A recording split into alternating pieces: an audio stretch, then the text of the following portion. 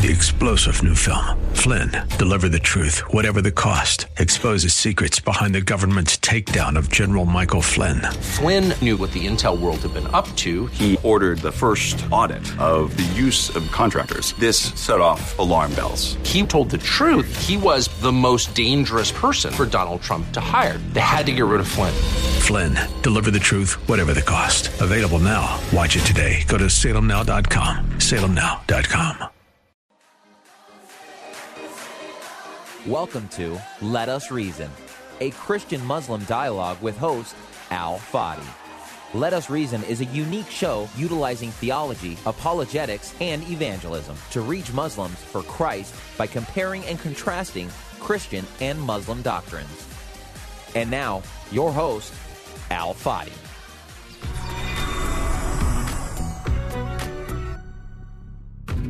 Hello, everyone. Thank you for tuning in and for following us, regarding this fascinating series about Isaiah 53 and the work that our dear brother Anthony Rogers have been putting into it and how he has been unpacking all of these rich passages for us. Today, we are going to talk about another important topic in relationship to the suffering servant, that's atonement.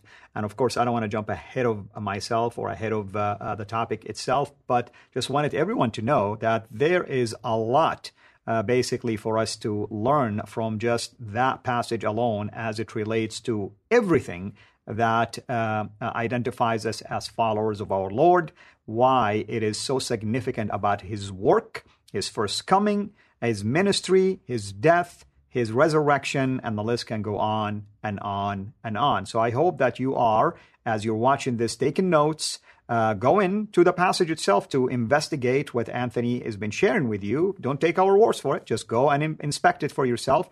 Share any comments with us. Send us any questions. You can reach out to me through my website and through the channel. Anthony has his own channel as well. So please feel free to connect with us. Anthony, as always, thank you so much, brother, for being here with us and for the work that you're doing and for this amazing, amazing exposition of such a powerful passage. What is it about the atonement that we can also learn about from Isaiah 53? And I ask the questions. I mean, I thank God at least I'm able to decipher where you're going with this, but for the benefit of those who are watching us, I'm asking these kind of questions. Yeah, so we've seen already, let's remember what we've seen. We've seen that this text identifies this figure as a divine person. It uses language that is used exclusively for God in Isaiah, when it speaks of him being high and lifted up and greatly exalted, when it refers to him as the arm of the Lord and so forth. We've seen that he's a divine person, but we've also seen that he's a real human being. That's the presupposition of the fact that he's going to suffer and die. And he's even explicitly called a human being. But this human being is a righteous person, as we've seen. He's called my servant. God wouldn't call him my servant in the way that he does if he wasn't righteous. He's even called my righteous servant, 53:11. So he's a righteous individual, a divine person. And so the lingering question is, why would this one die? In fact, he dies an excruciating death. I don't know if I used this verse when I mentioned it in the previous episode, but in verse 53:9, it refers to his death, and the word death is actually in the plural. Okay? And so it speaks to the intensity of the death that this one would die. He would be under great weight in his death, as if he's bearing down upon himself the full brunt of divine wrath. Right? So that's the question. Why is this one suffering and dying if he's righteous and if he's a divine person who's become flesh? What gives here? Okay, that's the question. Well, in fact, it even says in 53:10 that it was the Lord's will to crush him. So that adds all the more weight to this question. Why was he suffering? Why was the Lord pleased to crush him? Okay. Well, all of these questions are clearly answered in the text. According to the text, this is the rub, this one would die because the guilt of God's people would be laid upon him. That is, the Lord would lay them upon him, and he voluntarily would take them upon himself.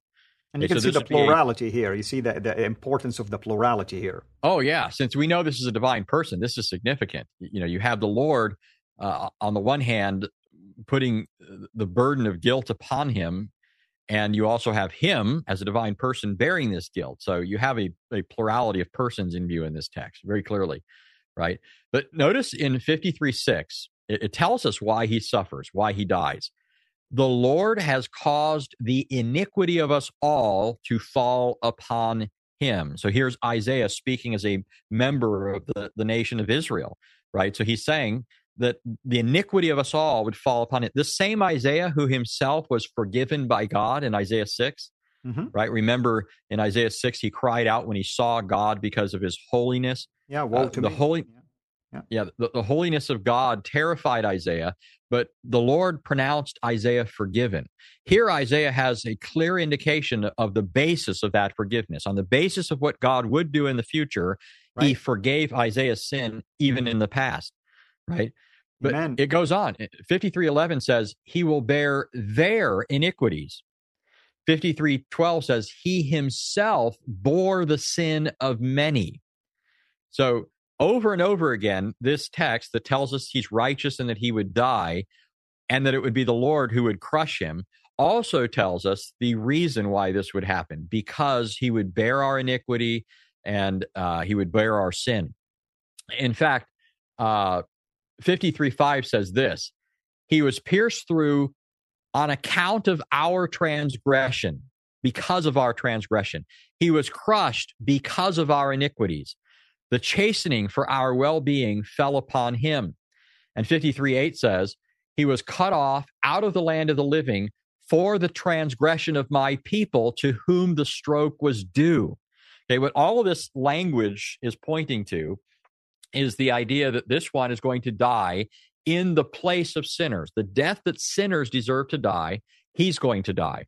He's going to bear their guilt and endure their punishment. And by virtue of that, he's going to remove it, right? Our guilt is going to be removed, or is removed, has been removed, since this is now in the past for us, has been removed because of what this one would do. Amen. In fact, I didn't mention it, but most notably, 53:11 says, he will render himself as a guilt offering, hearkening back to the sacrificial system. This is the whole point of the sacrificial system. Moses was pointing to this too. Long before Isaiah, Moses was pointing to this great need for atonement and the reality of this future thing that God was going to do. He instituted this whole system that typologically foreshadowed it, right? Yeah. Now, his death, we're told, would secure forgiveness. This is the whole point of justification, right? What is justification? Is the removal of guilt, divine forgiveness, and God accepting us as righteous, right? We're going to be punished outside of Christ, because of our sins. We're going to die and endure God's judgment forever. So in justification, our sin and the guilt of it and the punishment due to us needs to be removed. And we need to be clothed with righteousness so that we can stand before God entitled to eternal life. And the text is clear on all of these fronts. In 53:5, it says, by his scourging, we were healed. It means by his scourging, we are delivered from condemnation. That's the idiom that he's using. Later in the text, it says, the chastening for our well-being, or literally for our peace, fell upon him. You can hear what the apostle's echoing later when he says that having been justified, we have peace with God, right? The basis for the peace is being declared already here by the prophet Isaiah. This is what it means to be justified, the very thing the servant would do, according to Isaiah 53:11. Isaiah 53:11 says, by the knowledge of him, my righteous servant will justify many. In fact, given the grammar here, it could be expressed more forcefully. The upshot of the Hebrew is, by the knowledge of him, that is, by our knowledge of him, our faith in him, my righteous servant will cause the many to be accounted righteous, declared righteous. So we are going to be declared righteous, accounted righteous by God on account of the guilt-removing death and the perfect righteousness of this servant. And then the text concludes on this glorious note. He himself bore the sin of many and intercedes for the transgressors. And it's significant to note here that the form of the word here for intercede refers to an act begun in the past and continuing into the future. Exactly. In other words, even though this one will die, he will yet ever live to intercede for those for whom he died. That's right. And I want to point something, and maybe you're going to touch on it, Anthony, so forgive me if jumping ahead. You mentioned something that is true, that it was the desire of the Lord to crush him, and people sometimes point out and say, oh, you see, God is really, how can God be merciful, in doing this? But notice the language here. If he renders himself as a guilt offering, there is a covenant between the Father and the Son here. There is a negotiation. There is an agreement. So it was Jesus' will to be crushed and to be offered as a guilt offering because he loved us. That's why he agreed to do so. He wasn't forced, by the way. It's the desire of the Father. Here is the plan of salvation. And the Son says, Father, I came to do the will of him who sent me in obedience. May your will be done, not mine. So that's extremely important. There is negotiations taking place here, and you really have to look at the Hebrew to begin to understand what is the covenant and what is the language here that is happening. What are people going to be exposed to next time, brother? Well, we're actually going to see that this message that we've been learning about in this series is, in fact, the gospel message announced in advance. I know that's probably already obvious to many viewers, but we're going to make it more obvious. We're going to make it obvious in a way that perhaps people haven't noticed before. We're also going to see along with that this gospel that Isaiah is heralding was the same message as that of all the prophets. Muslims love to pretend that the message of all the prophets was their truncated message about monotheism, which is not even biblical monotheism. But in fact, the message of all the prophets is precisely this, that God so loved the world that he was going to give his only begotten Son, that whoever believes in him wouldn't perish but have eternal life. Amen. And that's extremely important, like you said, because this isn't like a one-off message. No, it's a consistent message throughout the history of the prophets leading to the first coming of our Lord. And Isaiah did mention the second coming, even though some of the Jews, or at least the Pharisees, missed it altogether. Thank you, brother, and thank you, everyone, for tuning in. Until next episode, have a blessed day. Thank you for listening. We'll be right back after this message. You're listening to Let Us Reason with Al Fadi. We depend on the generous gifts of our supporters to produce this program. To join us in this work, go to patreon.com and search for CIRA International. That's CIRA International. You can also donate through PayPal. Go to CIRAInternational.com to learn more. Your support will help us continue introducing Muslims to the gospel of Christ. Now, back to Let Us Reason. Greetings, everyone. This is Al Fadi, and with me here in studio, at least virtually, our dear brother Anthony Rogers, and I hope that you have been blessed beyond belief by watching this series and also learning from our dear brother and the depth that he's taken us through a passage like Isaiah 53 and how that ties into our Lord. And today is no exception. What have we learned then throughout these previous episodes? Well, one word sums it up: the gospel. The gospel is what we are learning about this amazing passage. So let us discuss today the gospel and how that ties into the message of the prophets, because that's extremely important to show that this is exactly and precisely the message that God sent the prophets to proclaim to his people and oftentimes to nations as well, not just in the New Testament, but also in the Old Testament. As I stated earlier, with us here is our dear brother Anthony Rogers to unpack all of that for us. Anthony, as always, thank you so much, brother, for taking the time to be here with us, and thank you for the amazing work that you're doing. Thanks for having me again.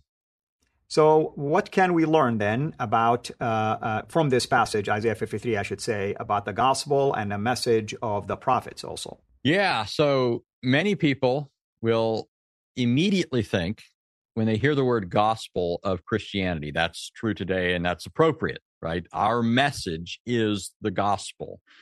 But when you look at certain scholarly works, you'll sometimes hear people say that this term was actually current in first century Israel and the broader Roman world. It was current, and so this word actually comes from that context. Now, there's a sense in which this is true. The term was used in the known world at that time in the Roman Empire. the Greek term euangelion, which we usually say we pronounce as evangel. That's why Christians who believe the gospel are called evangelicals, for example. We believe the evangel, the gospel. That term was used in the first century, and it, in fact, was connected to things like the birth of the emperor. When they would announce the birth of the emperor, maybe later, when they're referring back to it, they would refer to it as the good news, the gospel of the birth of this reigning figure. Well, because of that, as I said, scholars will sometimes suggest that this is where the term came from, but it actually isn't. And it's even clearly not the case that this is where this comes from. The word gospel actually comes from the prophet Isaiah and other Old Testament prophets, and the way that the Jews rendered this into Greek several centuries before the coming of our Lord, right? Remember, I said that Isaiah 52 and 53, the prophecy, is part of a larger section that begins back in chapter 40 and extends all the way up to chapter 66. This new Exodus section, as we've called it. But I want you to note a couple of passages that are found in this section. And these are just a few of them, or a couple of them. And there's others. But here's Isaiah 40, verse 9. The prophet says, "Get yourself up on a high mountain, O Zion, bearer of good news. Lift up your voice mightily, O Jerusalem, bearer of good news. Lift it up, do not fear. Say to the cities of Judah, here is your God." Now, don't miss the message there, by the way. The message is, here is your God. So somehow there's this message of good news that centers on the arrival or the coming of God. But the operative term here is good news. It's used twice in Isaiah 40, verse 9. That's the Hebrew word basar. And when it was translated into Greek, it uses the word for gospel, right? It could legitimately be translated bearer of the gospel. I mean, it's a verb here, and so it's referring to the action of bearing the good news. But that's the idea that this comes from. And the Arabic word is bishara, which is that's the word for good news. Yeah. Yeah. And so, here's another text. This is from Isaiah 52. It says, "How lovely on the mountains are the feet of him who brings good news, who brings the gospel, who announces peace." Remember, hearken back to the previous episode where this one will be our peace. He will establish peace by his death. It says, "Who announces peace and brings good news of happiness, who brings the gospel of happiness, who announces salvation and says to Zion, your God reigns." So again, it uses the term gospel twice. It connects this with the promise of salvation and peace and the arrival of God. This is the very chapter, the section where it goes on to talk about the Lord bearing his holy arm in the sight of all the nations so that all the ends of the earth will see the salvation of our God. Right? We saw that the arm of the Lord is a title for the Messiah in 53:1. And so this is the origin of the word. Now, you don't need to have a word present in order for a concept to be present. And so, even though, sometimes you get people saying, well, if this term isn't there, well, then the concept isn't. That's just fallacious. But the term is used sometimes in other prophets. For example, Nahum 1:15 uses the term. But again, it's more important that the concept can be found elsewhere. So we're going to look at some of what other prophets have said that coincide with Isaiah. But before doing that, let me bring up one more text. Isaiah 53:1. This is the servant prophecy, right? Mm-hmm. It's the heart of it. 53:1 says, "Lord, who has believed our report, and to whom has the arm of the Lord been revealed?" That's how it's normally rendered. However, when the Jews rendered this into Aramaic, they used the Aramaic equivalent for the Greek word gospel.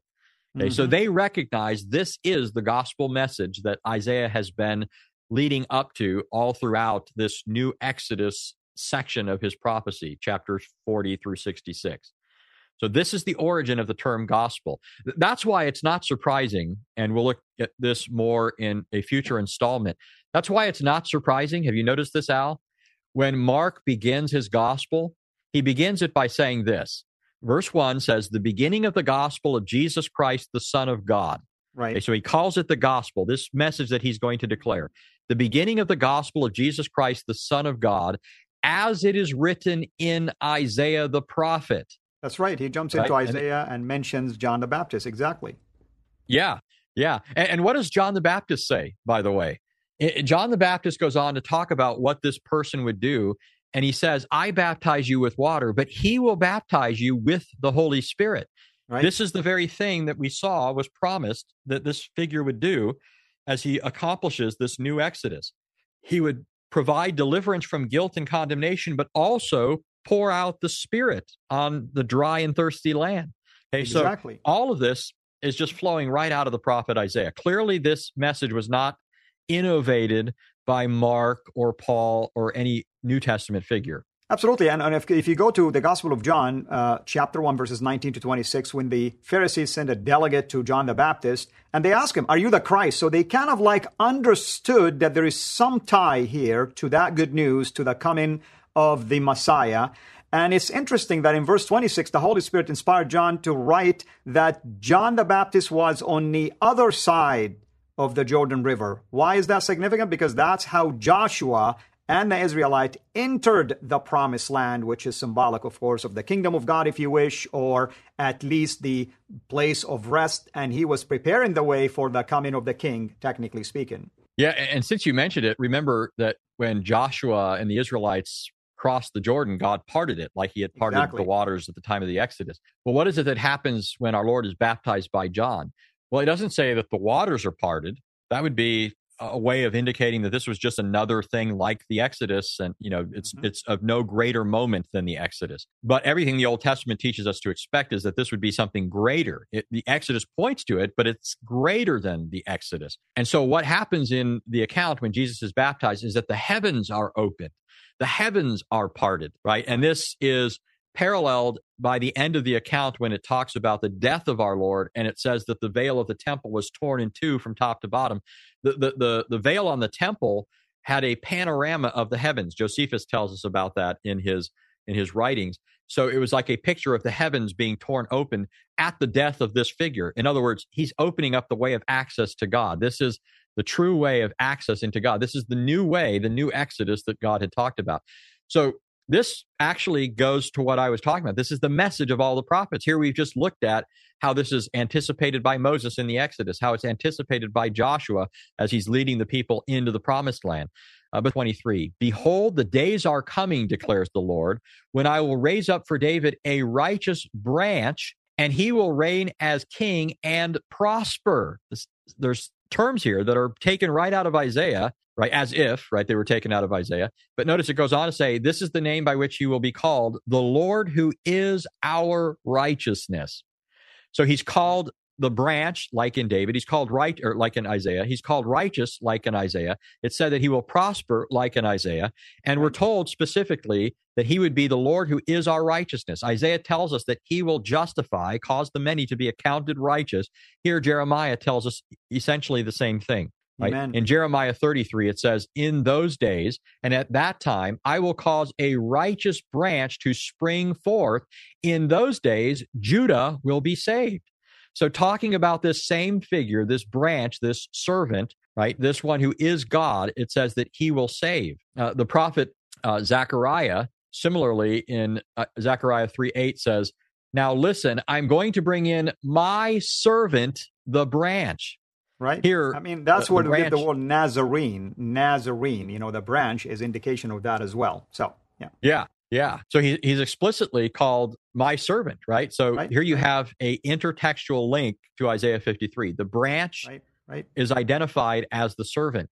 But it goes on immediately after talking about this servant, and it says, I will remove the iniquity of this land in a single day. Like clearly, this is the same concept, the same idea that's in view in Isaiah 53, right? Where the servant will bear away the iniquity of the people. The Lord will put upon him the iniquity of us all. He will bear it. He will be crushed. He will take it away. That's what God says through the prophet Zechariah about this servant. Right? Also, Zechariah 6, note the language, behold, right? Just like Isaiah, behold, the man whose name is the branch. He says, this one will bear the honor and sit and rule on his throne, and he will be a priest on his throne. So here you have a joining together of offices in the Old Testament that were otherwise separate. This one will be both king and priest. In other words, he'll be the Messiah, and he'll provide sacrifice for sin. So he's going to reign, he's going to provide atonement, and it is by this means that he will save and account people righteous.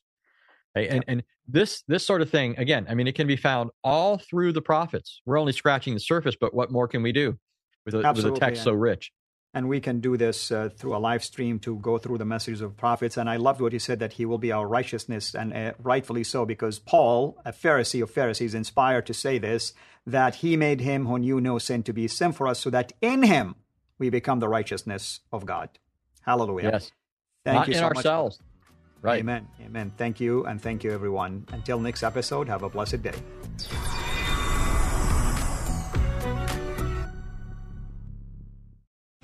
Three-star General Michael J. Flynn, head of the Pentagon Intelligence Agency, knew all the government's dirty secrets. He was one of the most respected generals in the military. Flynn knew what the intel world had been up to. He understood its funding. He ordered the first audit of the use of contractors. This set off alarm bells. The explosive new documentary, Flynn, Deliver the Truth, Whatever the Cost, uncovers the facts behind this scandal. Flynn told the truth. He was the most dangerous person for Donald Trump to hire. I find out the worst enemy that I'm going to face in my life is right here in America. They took my assessment and they wanted me to change it. And I was like, I'm not changing it. They had to get rid of Flynn. With in-depth interviews, archival footage, and never-before-seen personal records of the man behind the headlines. I just felt like I was drowning. Flynn, Deliver the Truth, Whatever the Cost. Available now. Watch it today. Go to salemnow.com. salemnow.com.